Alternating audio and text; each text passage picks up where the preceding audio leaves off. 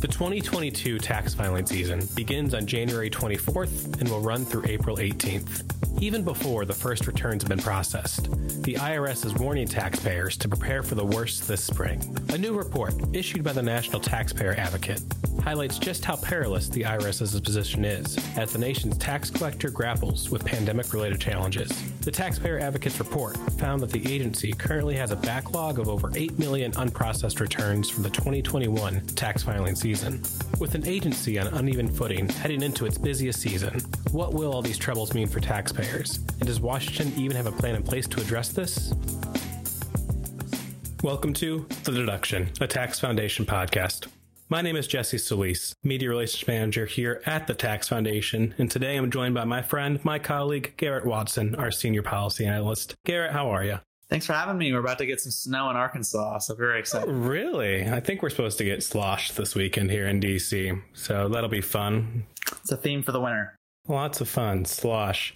Yeah, so Garrett, back in 2013, the IRS did something. People got mad, and it was a story for quite a while. This year, things are a little different. The IRS put out a statement recently anticipating madness coming up for this forthcoming tax season, and people are rightfully getting mad. So what exactly is going on with the IRS right now? Sure. So we're about to enter what is a third straight tax season in the pandemic era, which really has put a lot of challenges in front of both the IRS as an agency and taxpayers. And of course, what's new this year is the tax filing deadline, which is typically set in mid-April, is going to be normal this year. It hasn't been significantly delayed. And so that means everyone is back on schedule, back on track in the filing season.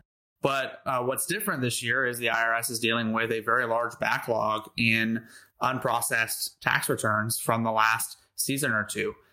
Recently, some estimates are that over 6 million tax returns are waited to be processed by the IRS. And there's a lot of worry that the IRS may not be ready to work with taxpayers to process their returns and to get taxpayer refunds on time. And then the second major thing, of course, is we're still trying to administer the pandemic-related relief that was passed through the American Rescue Plan last year. And we can go into that in detail, but a lot of folks will be trying to navigate that as well. So in short, the IRS is telling Americans, hey, it's time to be back on schedule. The IRS is not following the schedule, though, correct? Right. So they still have a lot of returns from last year. Folks are still trying to amend their returns from years prior, in many cases, multiple years prior. And a striking stat that came out of some reporting this past week was that when taxpayers try to call the IRS to get real-time information, which is often the most helpful way to get that information, their pickup rate was about 11%, meaning about 90% of the time they were left hanging and there wasn't a response from the IRS, which is going to make this filing season pretty challenging. That's quite the low number. My goodness, 11%.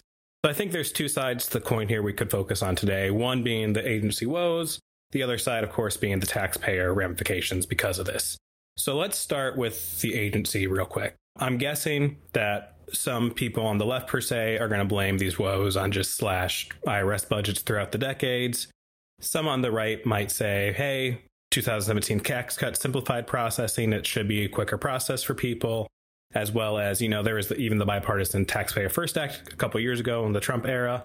So why is the agency in this position today? Yeah, it really has been a confluence of factors that's led us to where we're at today. One of which is, of course, the fact that we had a lot of delays related to the pandemic and social distancing, and that led to a large backup in paper returns in particular, because in 2020, basically we sent everybody home who worked in person to open and process that mail, and it was accumulating in a lot of cases in trailers and trucks, and that they literally had to dig out, and they're still digging out from because of that. And so part of it is just disruptions related to the pandemic.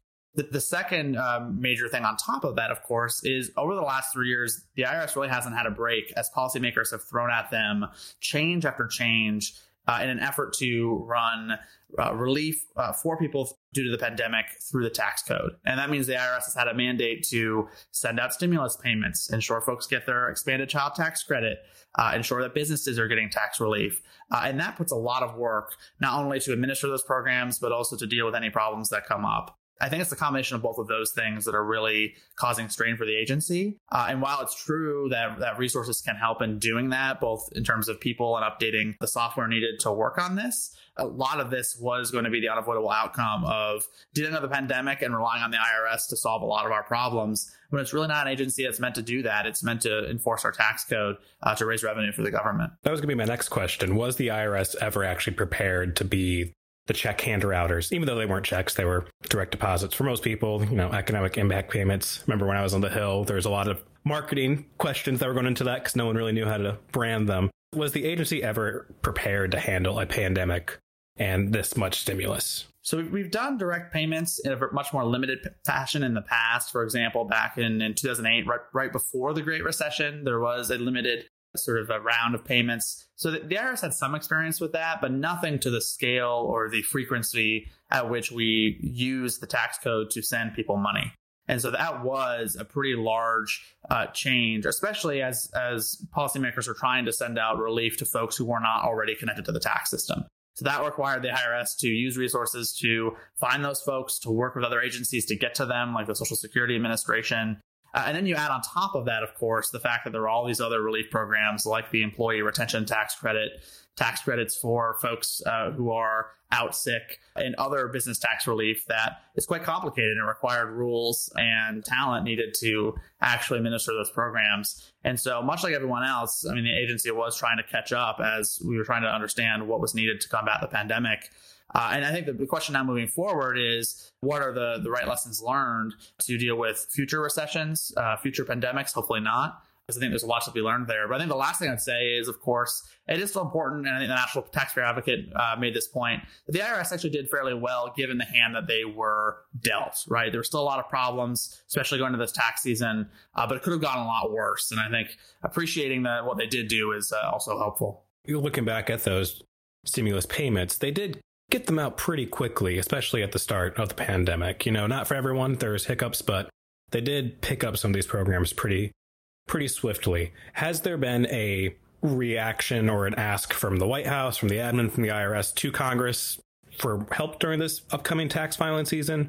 Or is the only message they're saying is just be patient? So I think patience is probably the main message that they're sending, but this is wrapping into the broader conversation as part of Build Back Better and other related discussions about what resources are needed at the IRS. The problem with the broader discussion about IRS resourcing is you're sort of combining a lot of related but distinct issues, right? You have the issue, for example, of tax compliance and what we might want to do to build out and encourage greater compliance. But that's a very different thing from just basic bread and butter customer service, if you will, for taxpayers, right? The fact that taxpayers don't have a way of communicating with the IRS effectively, that's probably the place to emphasize, and could be an opportunity for potential broader support if we are going to resource the agency, especially on a temporary basis, because some of this issue is just a catch-up problem of they're really backlogged. It might be hard to catch up on that backlog and administer what's currently happening at the same time. So a temporary program that helps them catch up could be a way to sort of bridge going from the pandemic mode to the more normal mode that comes after. Of course. And patience, of course, is a virtue we could keep practicing, especially for those workers who didn't have the opportunity to go to remote, who were, been going in every single day. I think the biggest difference here is that we don't have a choice not to interact with the IRS, especially this spring. It's something we have to deal with no matter what. We can stop going to Starbucks in person, but we cannot stop dealing with the IRS. So we talked about the agency. Let's talk about the taxpayer situation here. What's this filing season going to look like for people? For the majority of Americans, will it be normal still, just with a longer wait maybe, or is there going to be a lot happening? Yeah, the way I would frame it is that there's going to be a lot of variation in people's experience in the tax season this year. So for folks who have a fairly straightforward return, if they're a single person without dependents and they're claiming the standard deduction, it might be like most other tax years. If they file electronically, they'll find that they might get the refund on time and not really think much of it.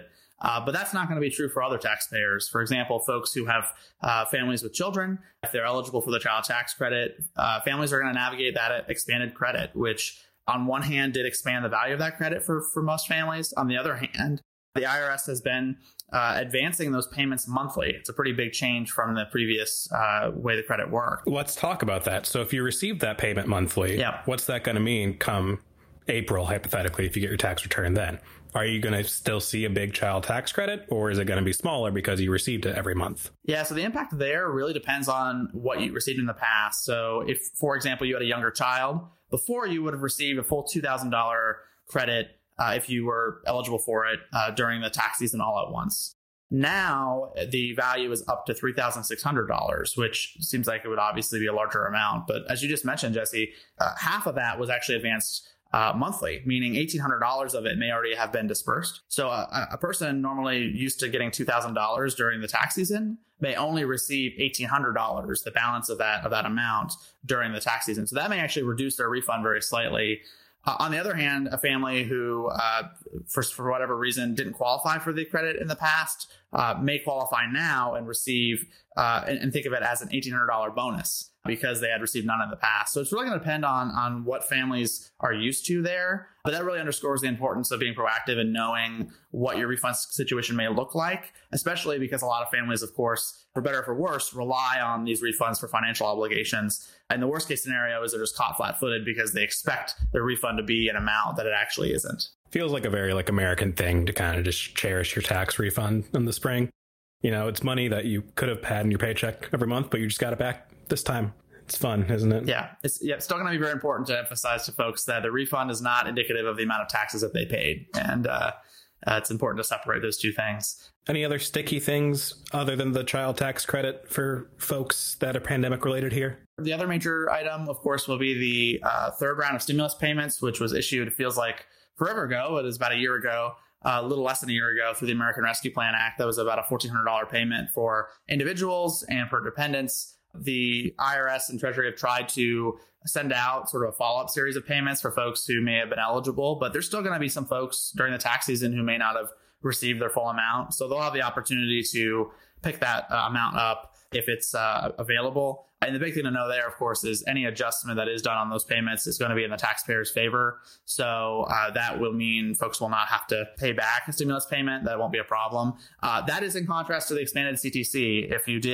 you were in a situation where you received an incorrect amount for the child tax credit expansion for the monthly payments, there are some protections in the law for folks who are lower earners. But if you're a higher earner earning over about $60,000 a year, there's a chance you may have to pay some back if you received too much during the previous year. All things to be aware of as the tax filing season gets underway, which it starts January 24th. Is that correct? That's right. Yeah, come up quickly, next 10 days. What could people expect to see from you in the next couple months? Yeah, we're going to be following the filing season and the ramifications of it pretty closely, because it does have a big impact on what we should be doing moving forward. There's a big experiment in using the tax code as a way of administering sort of relief in the context of recessions and as social support. And I think there's a lot we can be learning moving forward on that experience, especially as we're seeing a lot of policymakers wishing to double down on that approach in Build Back Better and in other proposals. So we're hoping to do more work on that, both for individuals and businesses, so that we might have a less bumpy, simpler experience for folks moving forward. And to follow that work, where can people find you online? I'm at Twitter at GS_Watson. You can find my work at taxfoundation.org. Well, thanks, Garrett. This was very insightful. We look forward to talking more again soon. Thank you. The Deduction is produced by Dan Carbajal.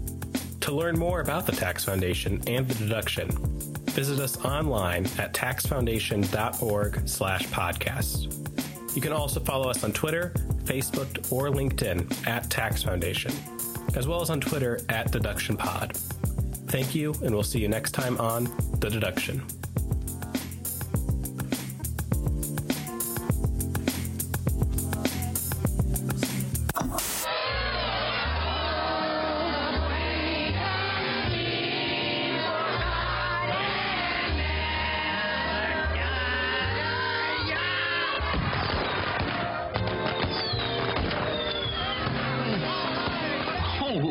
January 1st. Better get going on those taxes, Nettie.